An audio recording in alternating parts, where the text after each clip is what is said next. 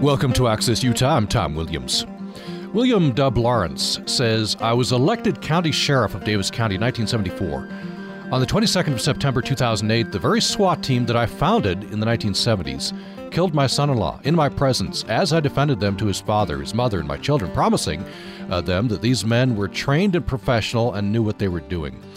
A new documentary film, Police Officer, or rather Peace Officer, which premieres on Independent Lens on PBS on Monday, is about the increasingly militarized state of American police, as told through the story of Dub Lawrence, who established and trained Utah's first SWAT team, only to see that same unit kill his son-in-law 30 years later.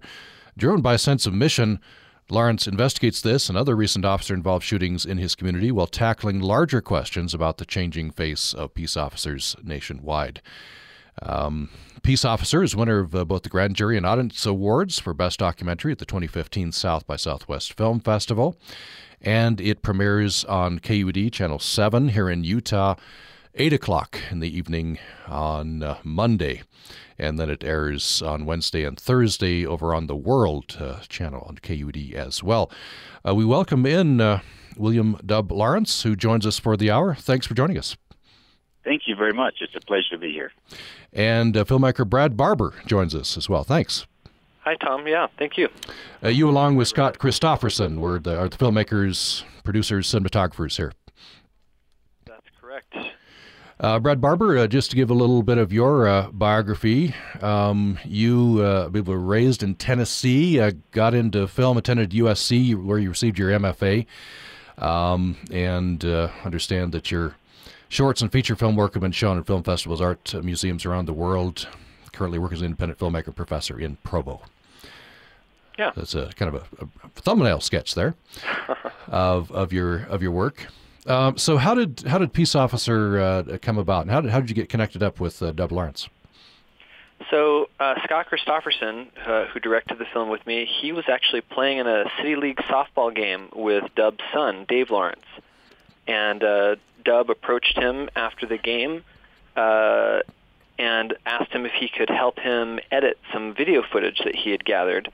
Scott went over to his hangar where Dub had basically taught himself how to put together a video sequence. He showed him about 2 hours worth of surveillance or dash cam footage and news footage and other things he'd put together in kind of a presentation about this very complex case involving his son-in-law and the eventual death of his son-in-law at the hands of the different SWAT teams and police officers up there. And Scott was obviously really intrigued, and a few days later, I don't remember how long, Scott ended up working on a short documentary that I was doing, and we were driving from Salt Lake to Oregon on a long drive, and he told me all about this man Dub that he had met and Dub's incredible story. And that drive there, it's about a 12-hour drive up and back, and that's pretty much all we talked about the entire time was this incredible story. And by the time we got back, we really wanted to move forward and try to make a film about it. Yeah, this is a very interesting way into this very complex topic of police militarization. Dub Lawrence, I want to hear your story, but I want to hear the trailer for the film first. This sets up some of the themes.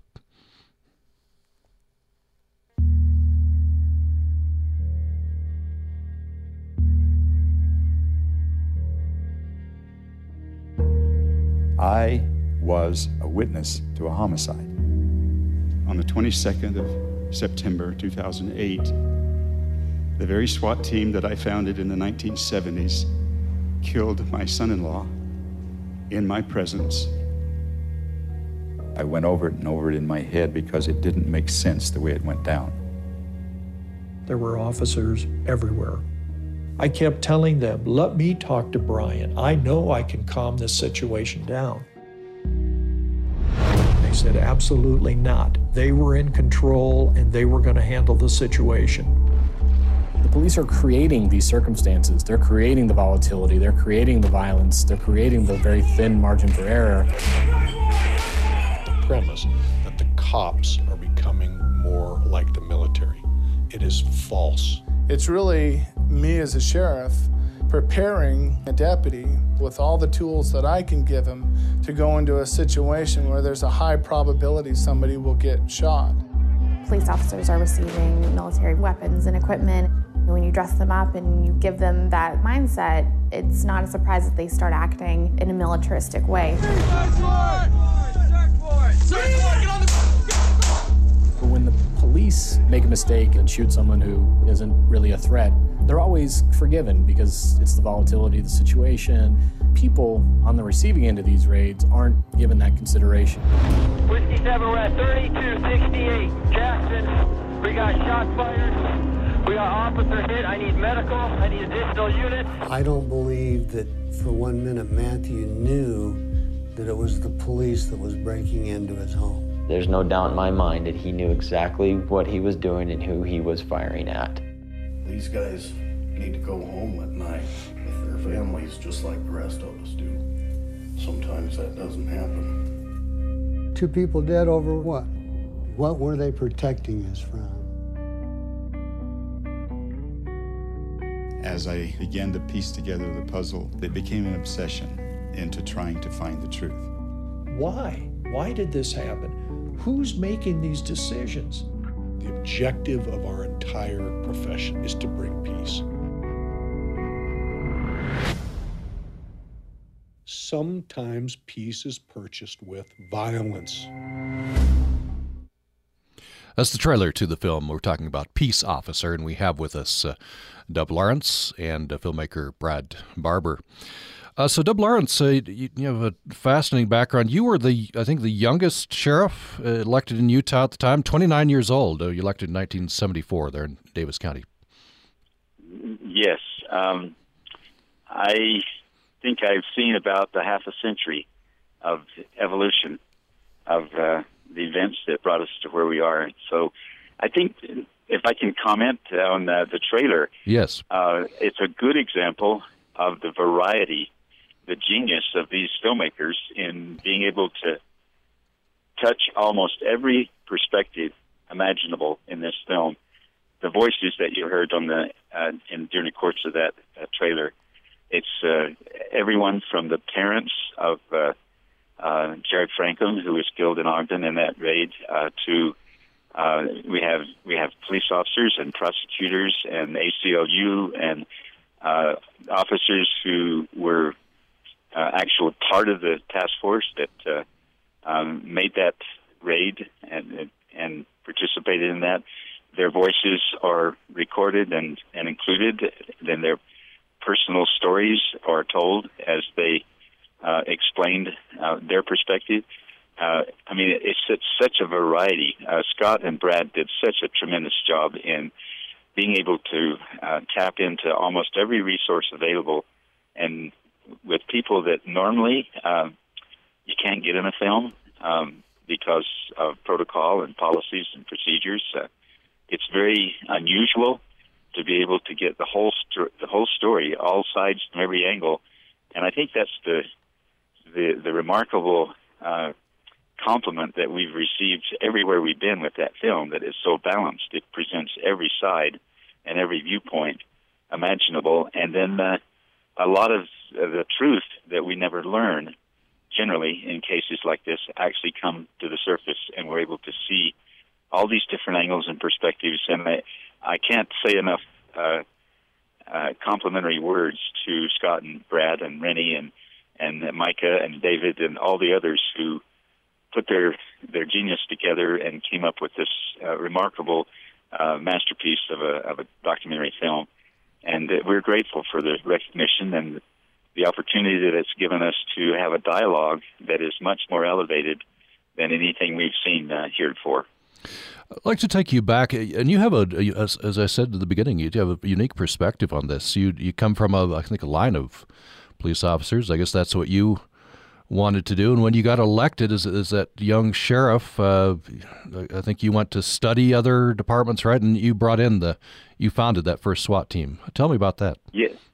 Well, it was in the early 70s. I worked I got out of the Marine Corps in 1969. It was, I went into the Marine Corps in 67, right at the height of the Vietnam conflict. And my brother and I were both in the Marine Corps at the same time, 67, 68, 69.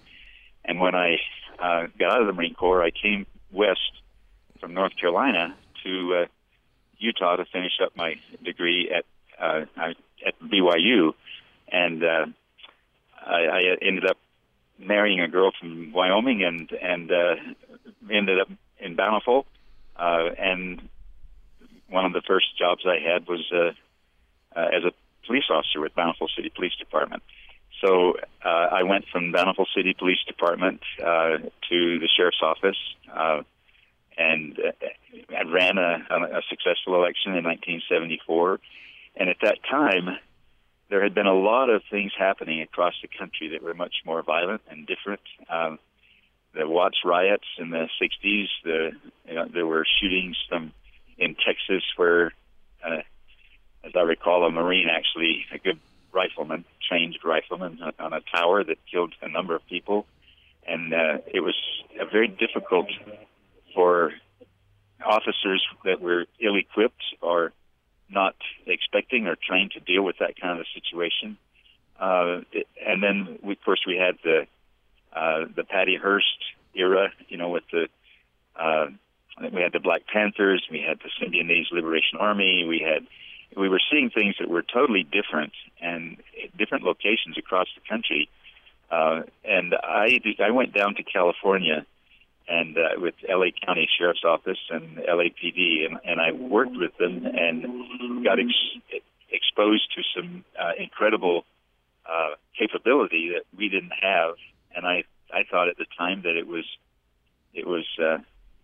needed, and in case we ever had a hostage-taking situation or an active shooter or a group of people, it's like I've got nearly 200,000 people who live in Davis County that I could deputize, and I could get civilian weapons or whatever. But I basically thought it was appropriate, to be trained for whatever situation that we might encounter, and to be trained and professional. And most of our efforts were spent on hostage negotiation, in negotiating and neutralizing and diffusing, and so our policy back then was, if we failed and either an officer got hurt or a civilian got hurt, or we had to take a life, it was considered a failed operation. And we used that training and to neutralize. We diffused a number of life-threatening situations without anybody getting hurt or killed, and we served thousands of warrants without either a civilian or but we didn't do it with the SWAT team. We didn't serve warrants back then with the SWAT team. We had a civil department, and we had officers, 57 men and women who were serving warrants, and we didn't kick in doors in the middle of the night with no-knock warrants. That's something that's evolved since the early 1980s with the war on drugs and the war on crime and tough on crime and 3 strikes you're out and war on terror. I mean, we've become quite a fear. Fear is a very big factor in our society. We become more polarized. We become more divided, us versus them mentality. So the evolution over the 40 years or so that I've observed since becoming a law enforcement officer, it's systemic, I believe, more so than there are a few bad police officers, obviously, but there's also citizens that prevent things that leave the officers no choice but to exercise, the power of the state to take a life if it's absolutely necessary as a last resort. What I'm seeing in some of these cases is that with that factor of fear, with that with the policies and protocol and procedures, the officers escalate quite often to deadly force with weapons drawn and infrared lights on people's heads and faces.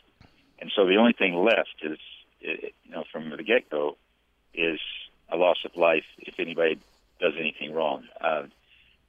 That has changed considerably over the years. So and that's a long way of saying it, but try to put 50 years into 5 minutes is nearly impossible. I got to kick out of Scott and Brad as we were making this film. They kept telling me, if Dub we need to condense this. We only have 2 hours. If you do it your way, it's going to take 25 hours. Right. Well, you know, you have a lot to say. I should say parenthetically before we move on, people will remember you as county commissioner as well in Davis, and ran for Congress 3 times against Congressman Jim Hansen. And now I think you run is it a sewage repair business? Well, yes, and I'm moving on again. That's correct. I love people, and I love politics. My minor was in political science. My major, of course, was in police science, public administration, postgraduate work. But I really am fascinated by people and ideas. I've always been in the middle of issues, trying to find as better solutions to problems. And yes, it was ironic. There had not been a Democrat elected in Davis County in 42 years. And so Davis County in Utah is probably the most Republican county and the most Republican state in America. President Reagan came to Utah, to Hooper, Utah, in Davis County, and kicked off his campaign for president. Dan Quayle came to Utah and kicked off his vice presidential bid, because Davis County is a tremendously strong Republican stronghold. And I actually won as a Democrat. There have only been 3 Democrats elected in Davis County in the last 75 years. So J. Dale Holbrook was elected county commissioner. There was a county attorney, J. Duffy Palmer, and then William J. Dub Lawrence was elected sheriff. So there's been a sheriff and a commissioner and an attorney, and we all have been 1 term. That's the. So I was elected as a Republican, as a Democrat, and then I came back 10 years later and I ran as a Republican and defeated the chairman of the county commission, and I served as a county commissioner. And then I ran against a formidable, very powerful, popular candidate, Congressman Jim Hansen. I tried 3 times during his 28 years he was in Washington. I tried 3 times, but I was unsuccessful. Jim was just too popular, too well known, and too well liked. So I had a wonderful experience and learned a great deal of I got a lot of information, a lot of training, a lot of knowledge. My learning curve was fairly steep. But yes, I love politics. I love people. I love trying to find good, logical, reasonable solutions to problems, and solving crimes, investigating crime scenes, fatal traffic accidents, helping insurance companies, law firms, the National Transportation Safety Board with airplane and helicopter crashes, helping the Federal Aviation Administration, and it's just been a fascinating kind of a hobby or obsession I've had for nearly half a century. Yeah, a very, very interesting career, which continues, of course. Brad Barber, I wonder, approaching a topic with so many facets and so complicated as police militarization, and you talk to a lot of people on all different sides of this issue. What's your main goal going in here? Are you taking a side? What are you trying to do? You know, there's a lot of documentaries that do sort of take a side and that do advocate for something really specifically, and ultimately kind of end up, just preaching to the choir. And Scott and I were primarily interested in Dub and his incredible story. I mean, we really didn't come in with an agenda to prove either way. We didn't really, grow up thinking about this issue. The only connection we had actually was Scott's grandfather was in law enforcement. He was the special agent in charge in Utah for years for the FBI. So, if anything, we had some affinity for law enforcement. And as we follow Dub, and I think it's fair to say, like Dub mentioned earlier, we do look at, all points of view. We tried to talk to everybody that would talk to us. But naturally we gravitate a little bit towards Dub's point of view, and I think, as you can tell, Dub also has a very kind of fair-minded point of view. He's not out to, criticize law enforcement for the sake of it, or to, tear them down. On the contrary, I think he and and by extension, Scott and I want to see law enforcement succeed, and do what it does best and serve and protect us. And I think, audiences are smart. They don't need to be talked down to. They don't need to be preached to. We can just present things as close to reality as we can and let them make up their own minds. I want to get into some of the history as well, and let's take a brief break. When we come back, I want to set up this very sad incident. Dub Lawrence's son-in-law, Brian Wood, was killed in a standoff with police. Some controversy there. Brad Barber, I don't know if you or Dub got. It's very riveting. You got. You can see it through I guess the police cameras, the police audio. You were able to get access to all of that.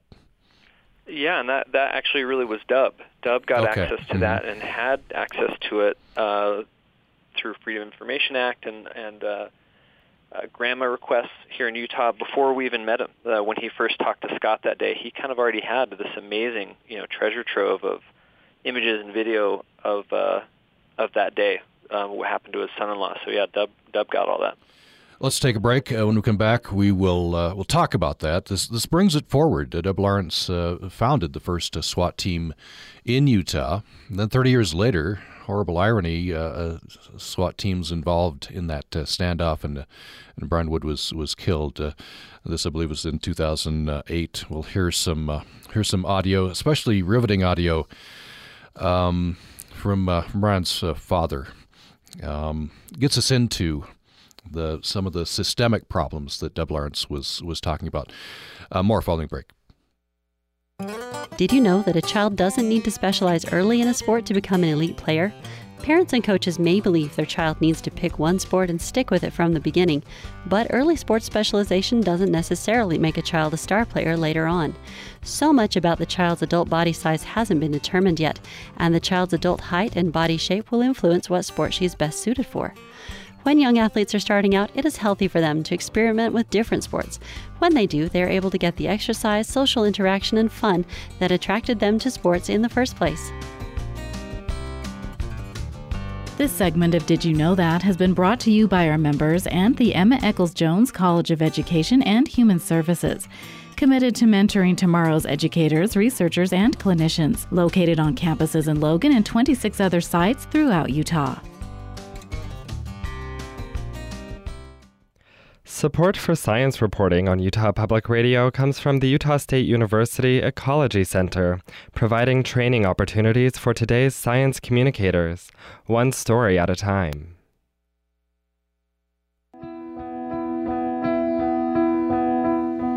Thanks for listening to Access Utah. I'm Tom Williams.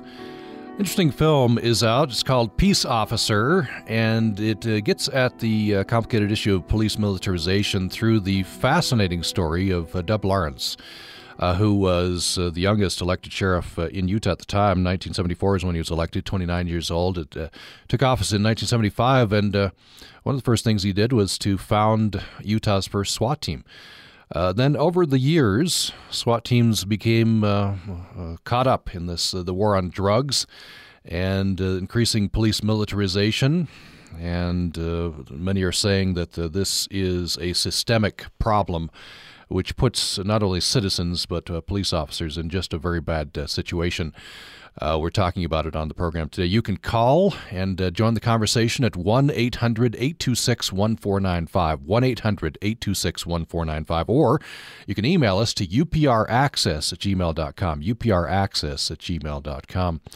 Then there's a twist, of course, to this story. The founder of Utah's first SWAT team, then 30 years later, sees a SWAT team involved in a standoff with his son-in-law. His son-in-law is killed by police. So we're talking with Dub Lawrence and with filmmaker Brad Barber and hearing clips from the film. So Dub Lawrence, this is, of course, a tragic event in the life of your family. I wonder if you'd tell us a bit about this. Brian Wood married your daughter, Liz, and this is 2008. Brian and Liz get into a fight, and Brian calls 911, I believe, and then goes out and gets in his truck and just sits there in the driveway of the home. How did things proceed from there? Well, first of all, Brian was a fireman with Farmington City, and the fire department and the police department was right across the street from their home. And Brian and Liz were had lots of friends in the police department and the fire department. They were in the same building, and Brian volunteered to let the officers practice with their new taser gun. He let them tase him with their new 50,000 volt taser gun. They had barbecues. They went elk hunting. They water skied. They did all kinds of things together. So there was quite a Brian and Liz had been married about 18 years, and they had a 10-year-old son. And Brian was an EMT. He loved working, rescuing, working with the fire department, accidents and fires, and he loved that job. And he also worked with me in my pump business that I had created. And so we were scheduled on that fateful day on the 22nd of September 2008. We were supposed to be putting in a lift station, a sewage ejector lift station for the city of Hennifer. And we actually had started it on Friday before, and Monday morning, Brian didn't show up for work, and I waited and then headed up I-15. And my wife called and said that the police were at Brian's house. And so I took the Farmington exit and arrived at the scene about 7 minutes after Brian had called 911. There were only 2 or 3 officers there initially that came across the street, to confront Brian. They took positions in the street behind the vehicles and the tree at the mailbox, and Brian had moved to his vehicle, and his father had come out. His father had come also. He was there ahead of me, and he had actually been on the phone with his father. As soon as he called 911, his dad, the phone rang, and it was his dad. So they were on the phone, and part of the film includes that phone conversation and his 911 call to the police, and it kind of explains that story. But Brian came out of the house, got in his truck, and his dad followed him out and tried to talk him into settling down and trying to give some idea what's happening. And Brian rolled the window up and revved up the engine and turned the radio up loud, and then he had called for the police, and the police came across the street, and Brian, then with his dad there, he rolled the passenger side window down and touched off a 38 caliber bullet into the plywood of a trash trailer right next to the passenger side of the vehicle.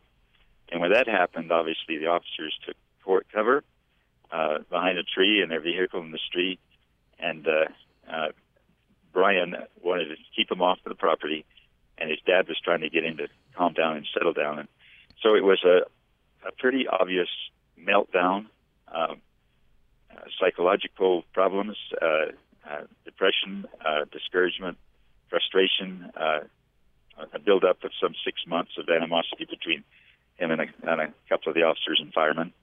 And he basically invited them to come and expected Farmington officers to respond. But instead of Farmington, it was also a deputy sheriff in Davis County. And within about 7 or 8 minutes, there were 11 officers at the scene.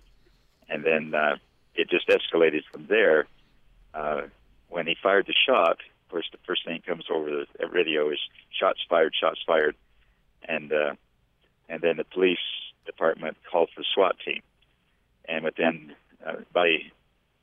and Brian refused to get out of the truck, obviously, refused to surrender, and the officers forced his dad to move away from the truck. And so Brian, once he cooled off and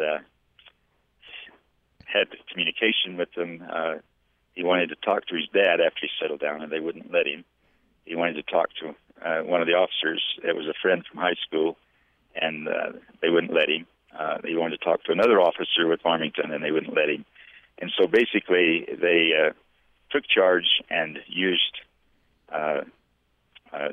several different tactics to keep him isolated and contained. By noon, they had 46 SWAT officers surrounding him within 50 feet, so he was totally contained and only had the gun pointed at himself from that point on. And he stayed there, and every time he would attempt to surrender or get out of the truck, or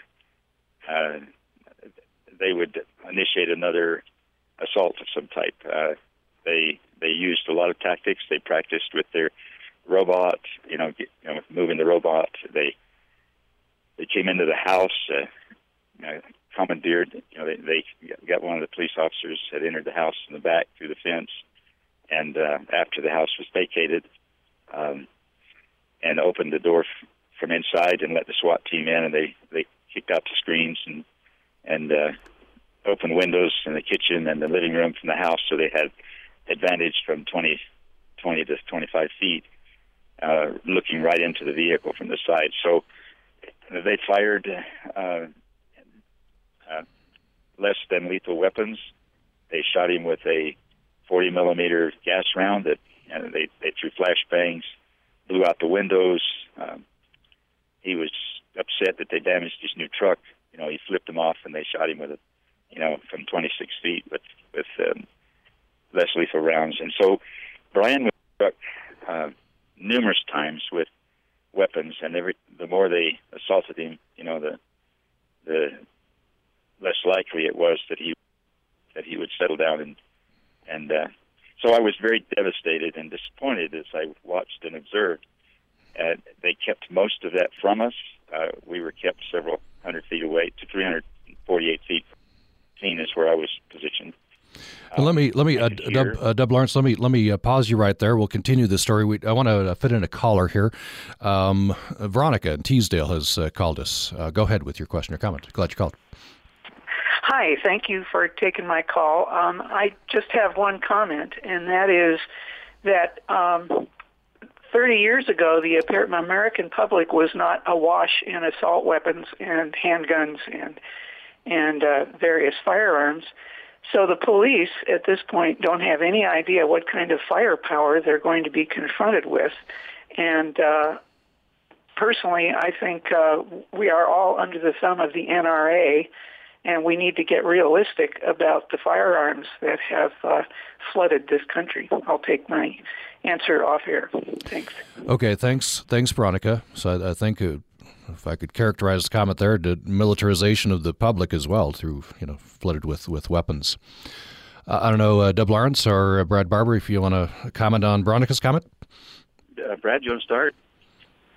Well, she brings up a good point that the presence of guns in homes is definitely part of how law enforcement see the need to arm themselves more, and that there's a debate that could be had about, even with that threat out there, the tactics that are used, especially with how SWAT teams are deployed to serve search warrants.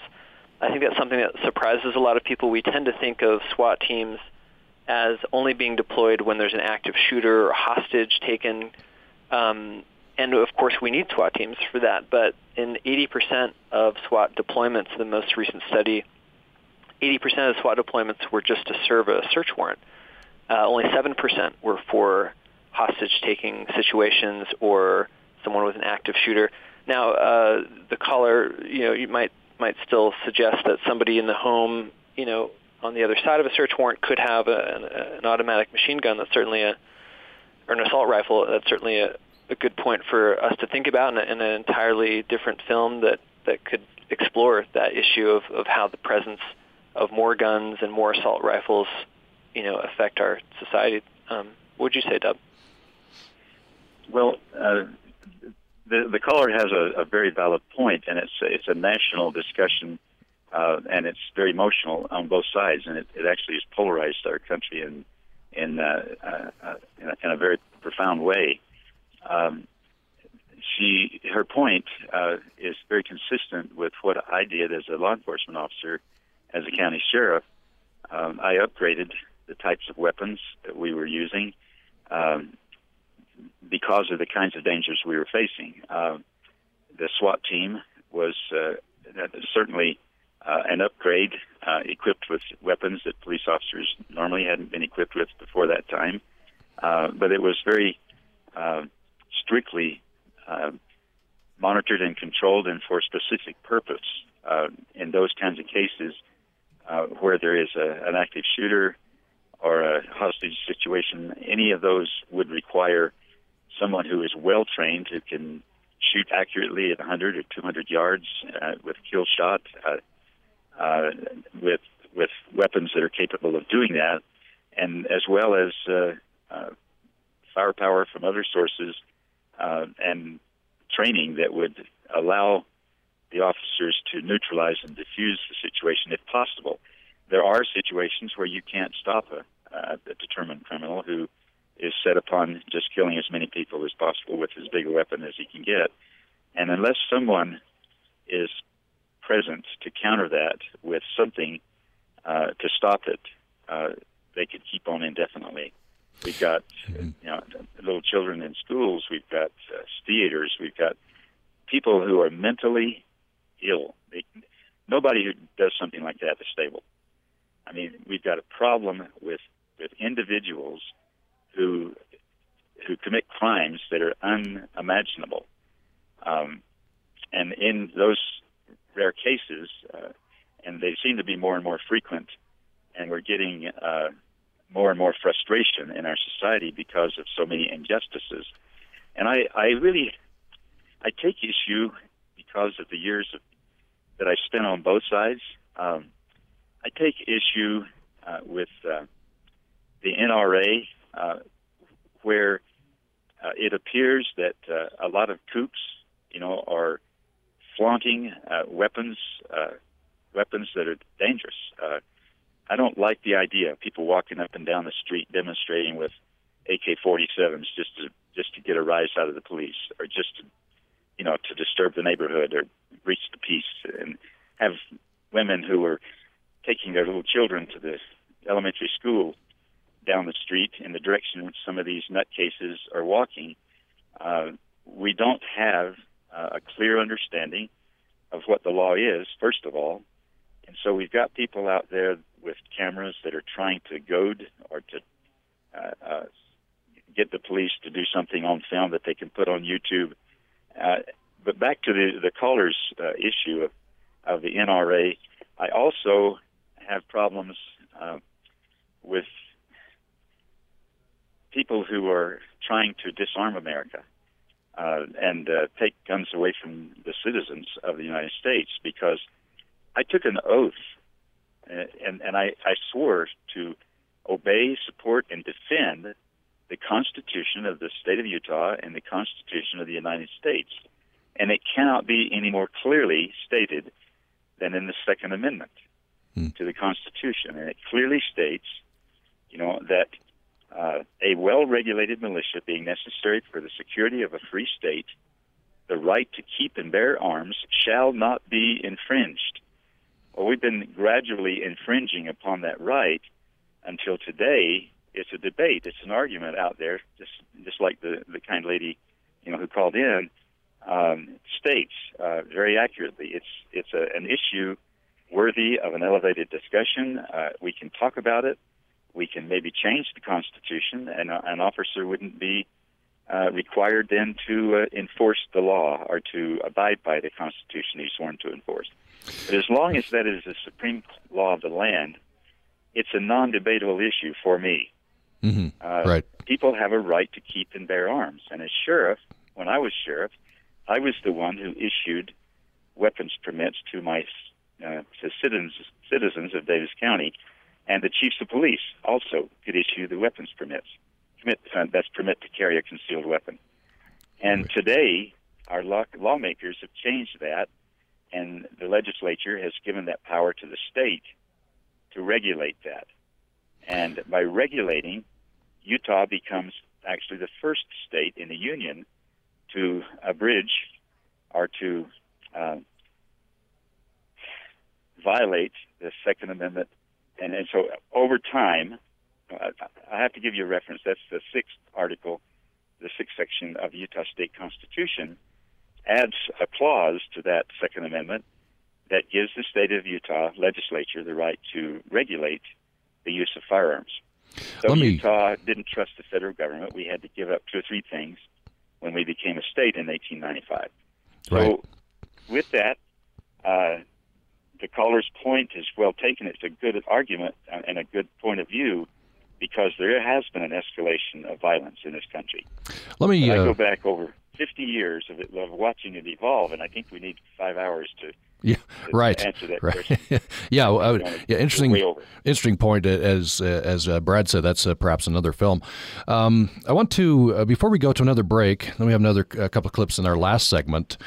I want to have us hear from the film. This is Jerry Wood, Brian's father, and it gets us into, I think, one of the main points, at least that I'm hearing in the film, is it's a system that's been set up. Militarization, which has caught up, if I can characterize what several people in the film have said, caught up police and civilians. This clip kind of gets us into that. This is the standoff which led to Brian Wood, Deb Lawrence's son-in-law, being killed by police. And this is Jerry, his father. I was told that the Davis County District Attorney relayed the message to him that he had committed 5 felonies and that he would be spending the next 20 years in prison. To try to calm the situation down by telling him he had already committed 5 felonies and that he was going to spend the next 20 years in prison, it didn't seem to me to be a very tactful position.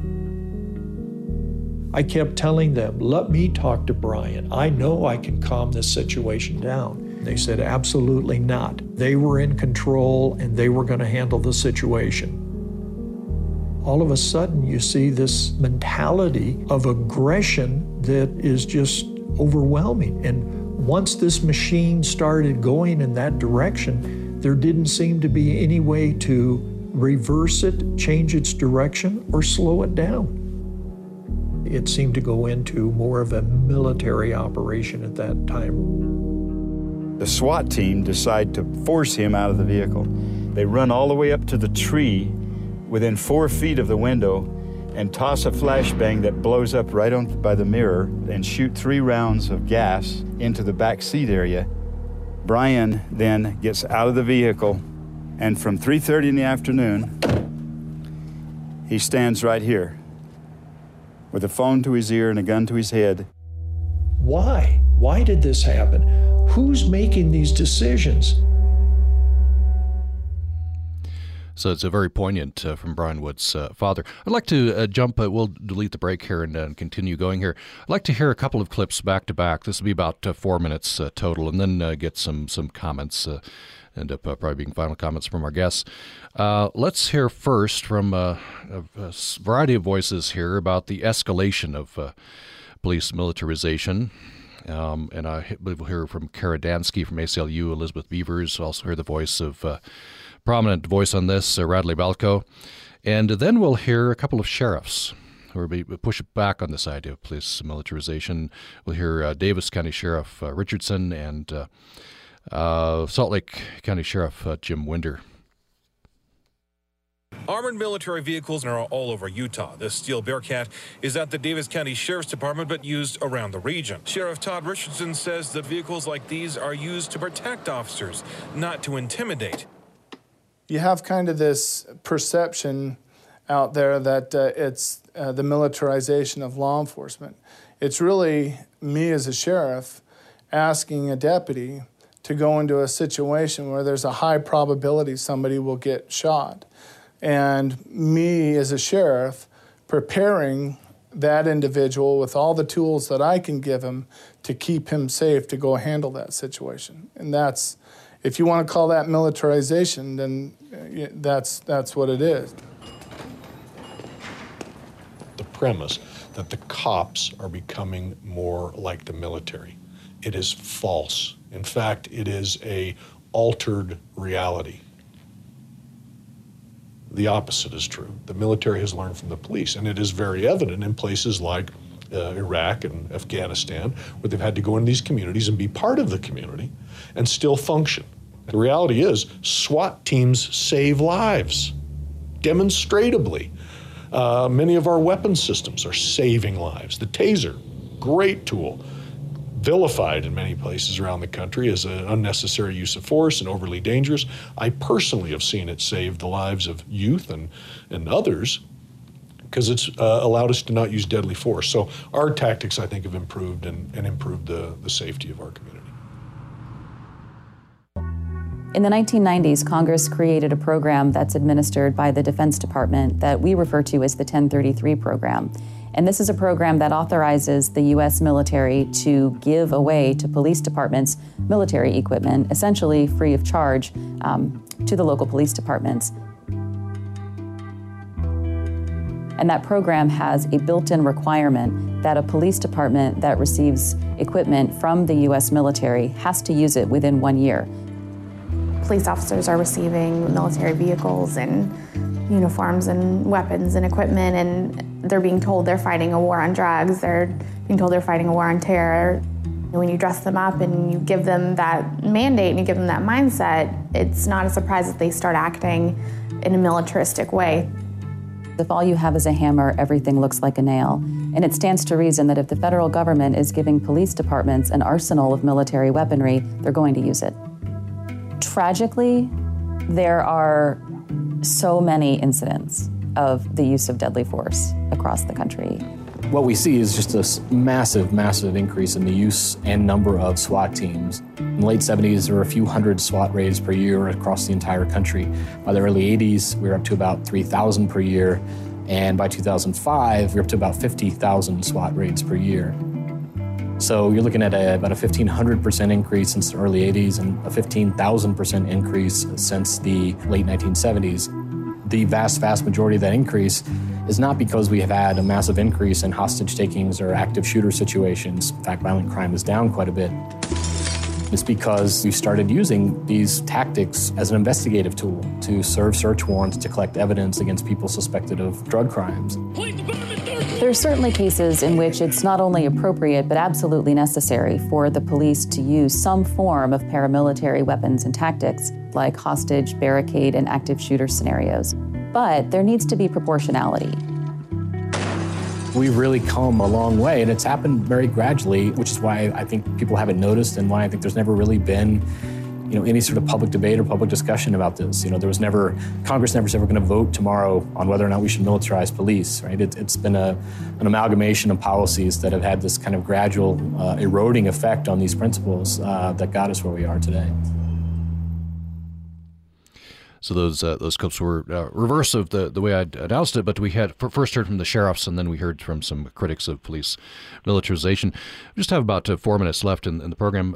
First to Brad Barber. How would you sum this up? You talked to a lot of people for this film. You heard some passions, a lot of passion arguments on all sides of this.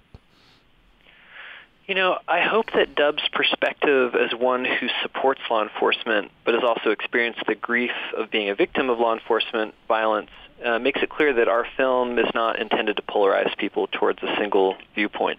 I hope it raises serious questions that create an urgent desire to talk within our communities, talk to our lawmakers about how to make these policies across the entire system that are safer not just for our citizens but also for cops. We want them to be safer too and not be in situations that are more dangerous than are necessary.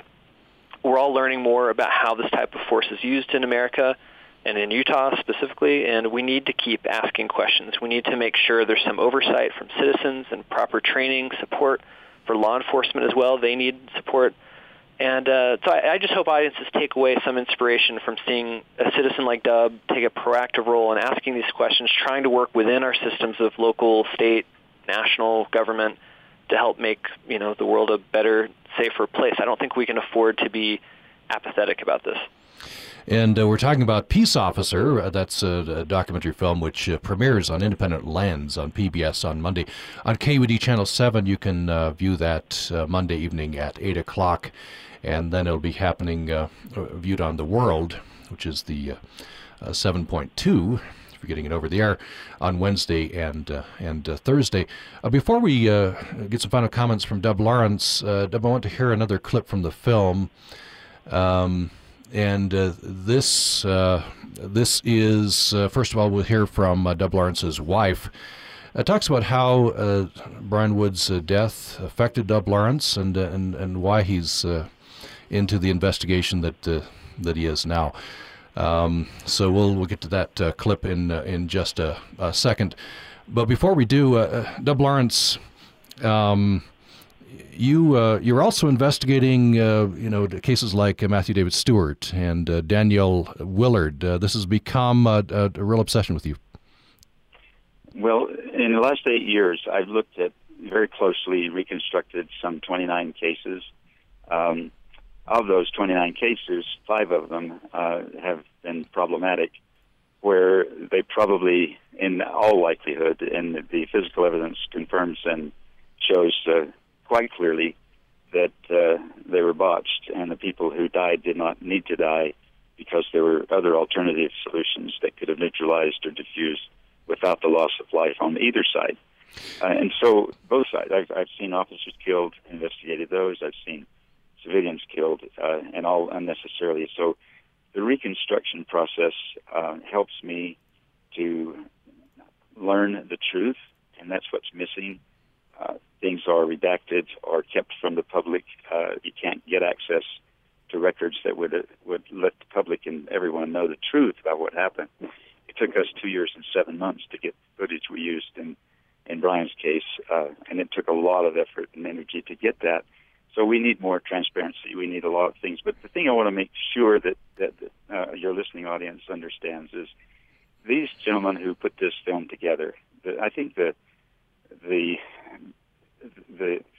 beauty of it, the thing that is so incredibly wonderful is that there's so many people who articulated so beautifully their viewpoint.